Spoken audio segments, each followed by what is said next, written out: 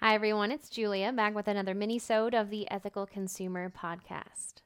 This mini-sode is a little bit more of a wrap-up of the guests that we have had so far and a few of the things that we've learned from them. Also, I would love for you to be aware that we will be hosting a giveaway in the next few weeks that will have a chance for you to win some of the amazing products and crafted goods that our guests have created. Do be watching our social media channels to figure out how you can enter, and I will, of course, put a little tagline with some instructions in some of our future episodes so that you can get your hands on some of those goods. So let's start at the beginning. Episode number 1 was with Ross Street Roasters founder Brian Gum. And Brian and I talked a lot about the coffee industry in general, but also what makes their brand, their coffee, so special is the fact that they work with direct trade.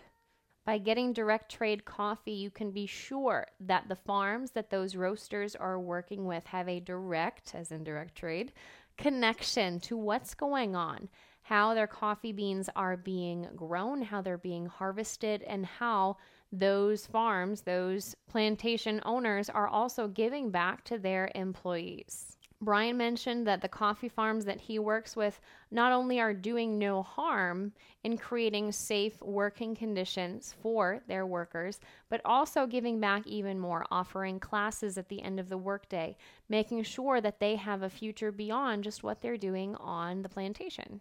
He also mentioned if you're interested in starting your own business, whatever it may be, that you make sure your family is 100% on board. And we got another little hint of that with episode 3, which I'll talk about in just a moment.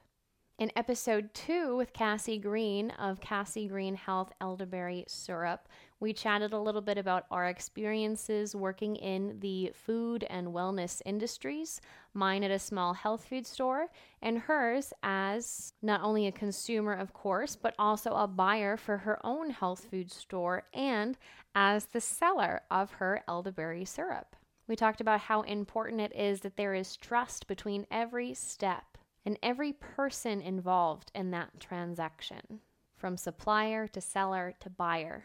Trust is one of the most important things that you can have. In episode 3, I sat down with Kyle Seek of Local Burrito / Heartland Burrito to discuss his diversified food company, being able to offer similar products in different ways, whether it be through wholesale, food truck, catering, or now getting their Blue Horse bar, their bar cart or bar truck, similar to food truck, off the ground and fully operational.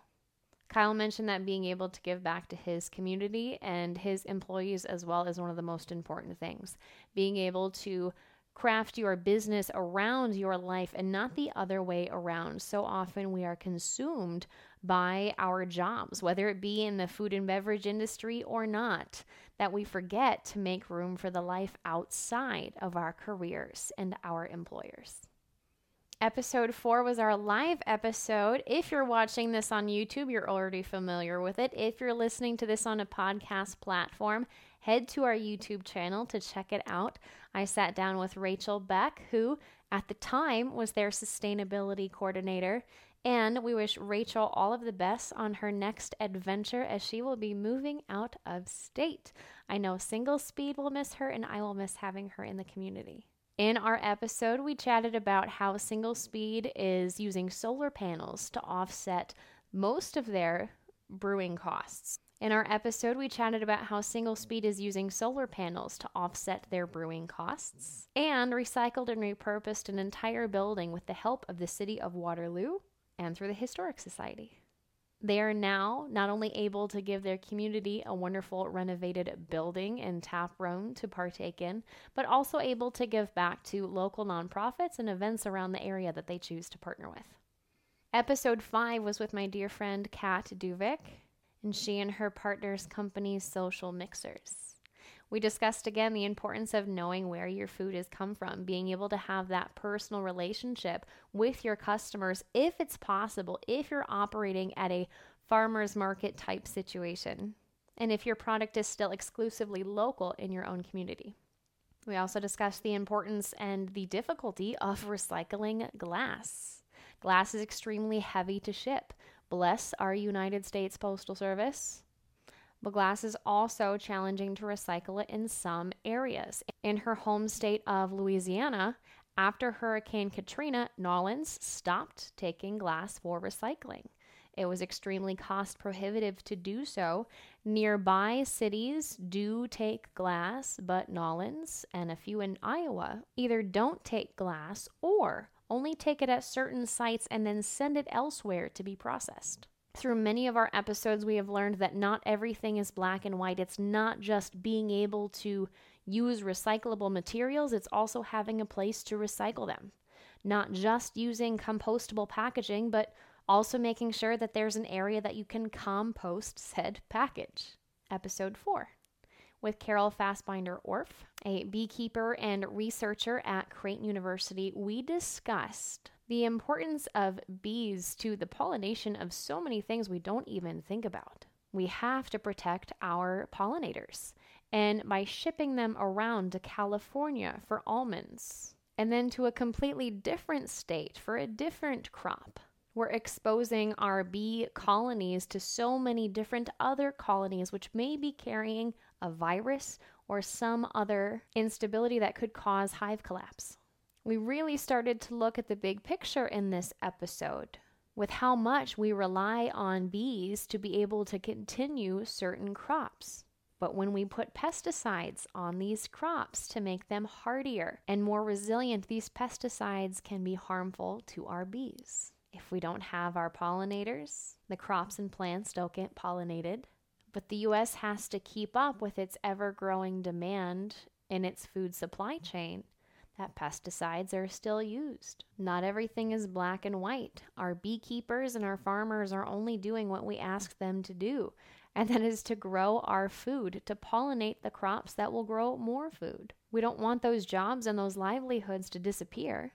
We don't want the health of our bee colonies to decline, as we certainly need the bees to pollinate the food that we are eventually going to eat. We're really kind of stuck, and this episode really highlighted that. We stepped away from my Midwest comfort zone for episode 7 with 12 Tides founder Pat Schnettler.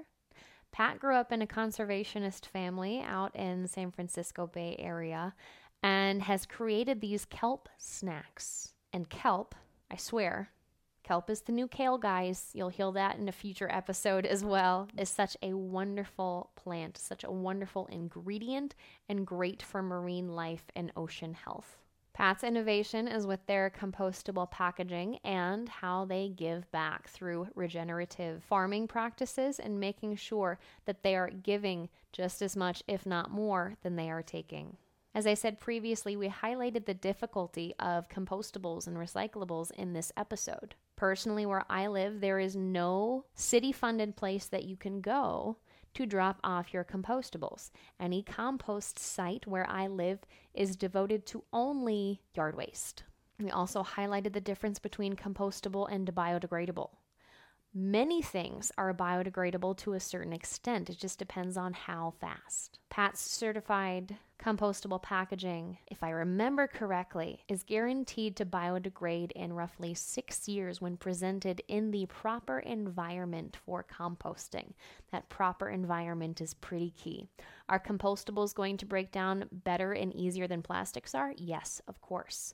But as soon as we get more people on the compost bandwagon, I will admit, myself included, hopefully we'll see some more sites popping up so that compostable packaging will have the end life that was intended. Episode 8, we hopped back to the Midwest with Eric Jensen of Yellow Table Farm to discuss how he is making moves toward organic farming, though is not certified yet. And his preferred process is to use a no-till type of farming. So he's not breaking up the ecosystem of the soil, of the worms, of the insects, and he's using his animals to help. On one plot of land, he will have his sheep. The sheep eat the fresh grass.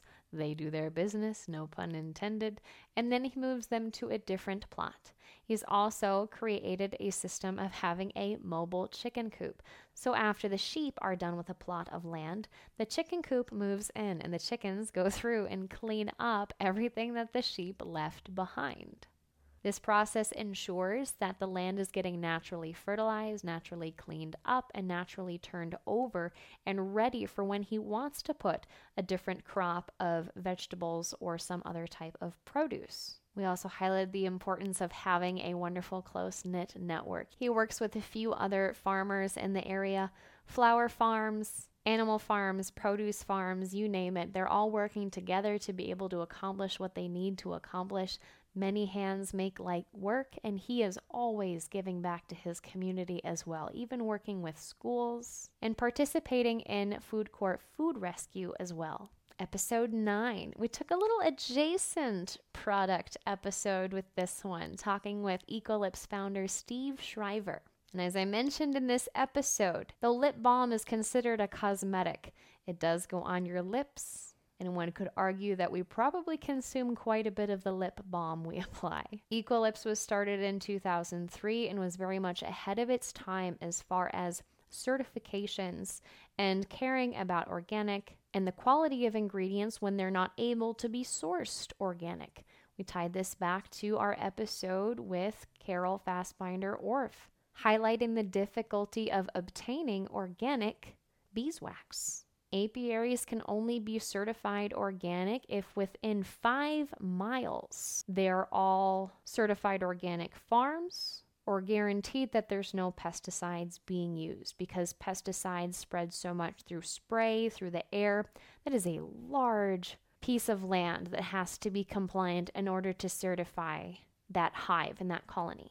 We talked about some of the efforts that he's doing in the Cedar Rapids, New Bohemia area to revitalize some of the old rundown warehouses and continuing to give back to his community in the form of entrepreneurship coaching and financial gifts to the most recent tragedy in Cedar Rapids area, the derecho land hurricane that came through and devastated nature preserves, homes, and several businesses in the downtown area.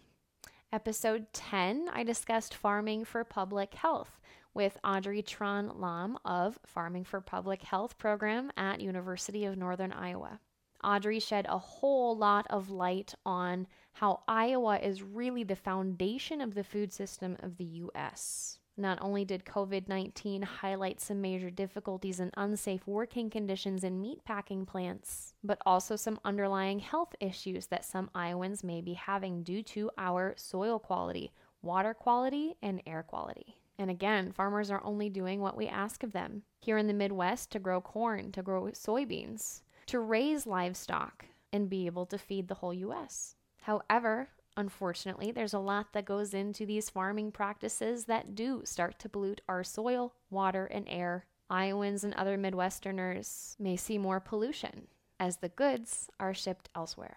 Audrey aims to create change between farmers, consumers, pesticide companies, and lawmakers to start to clean up our act and create a better, healthier living situation for anyone that may be affected by these farming practices, and at the same time maintain the food supply and demand that is required here in the U.S.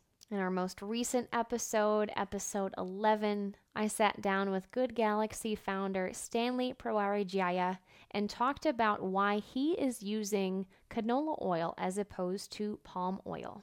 And again, not everything is black and white. Stanley mentioned the history of why people started using palm oil and then why they started to backpedal when they realized that the supply and demand would be too much for the environment to keep up with. Palm kernel oil does not have the most sustainable harvesting practices, though there is a movement right now to make sure that companies are taking longevity, animal safety, and forest preservation in mind when they are planting and harvesting palm kernel oil. His goal in creating Good Galaxy chocolate spreads was to have a nutritious snack for his kids and a substitute for peanut butter. I learned a lot as to why canola oil is actually a very beneficial oil, having a favorable ratio of omega-3s to omega-6s. and being more gentle on the environment. If any of these sparked your interest and you've not yet listened to them, I highly encourage you to give it a go. Each guest, each episode presented new information, and at the same time, it was almost like they all tied in together. They slowly started to build upon one another as we uncover more problems and the people who are here to solve them, and keep learning about how everything really is connected. One small step at the consumer level, at the supplier level, at the farmer level does help. All of these small steps do help create a more sustainable future. Keep doing the good work, guys. And again, stay tuned to hear about our upcoming giveaway so you can win some of these fantastic products from our guests. Go check us out on Instagram, Facebook, and YouTube, and I will see you next time, guys.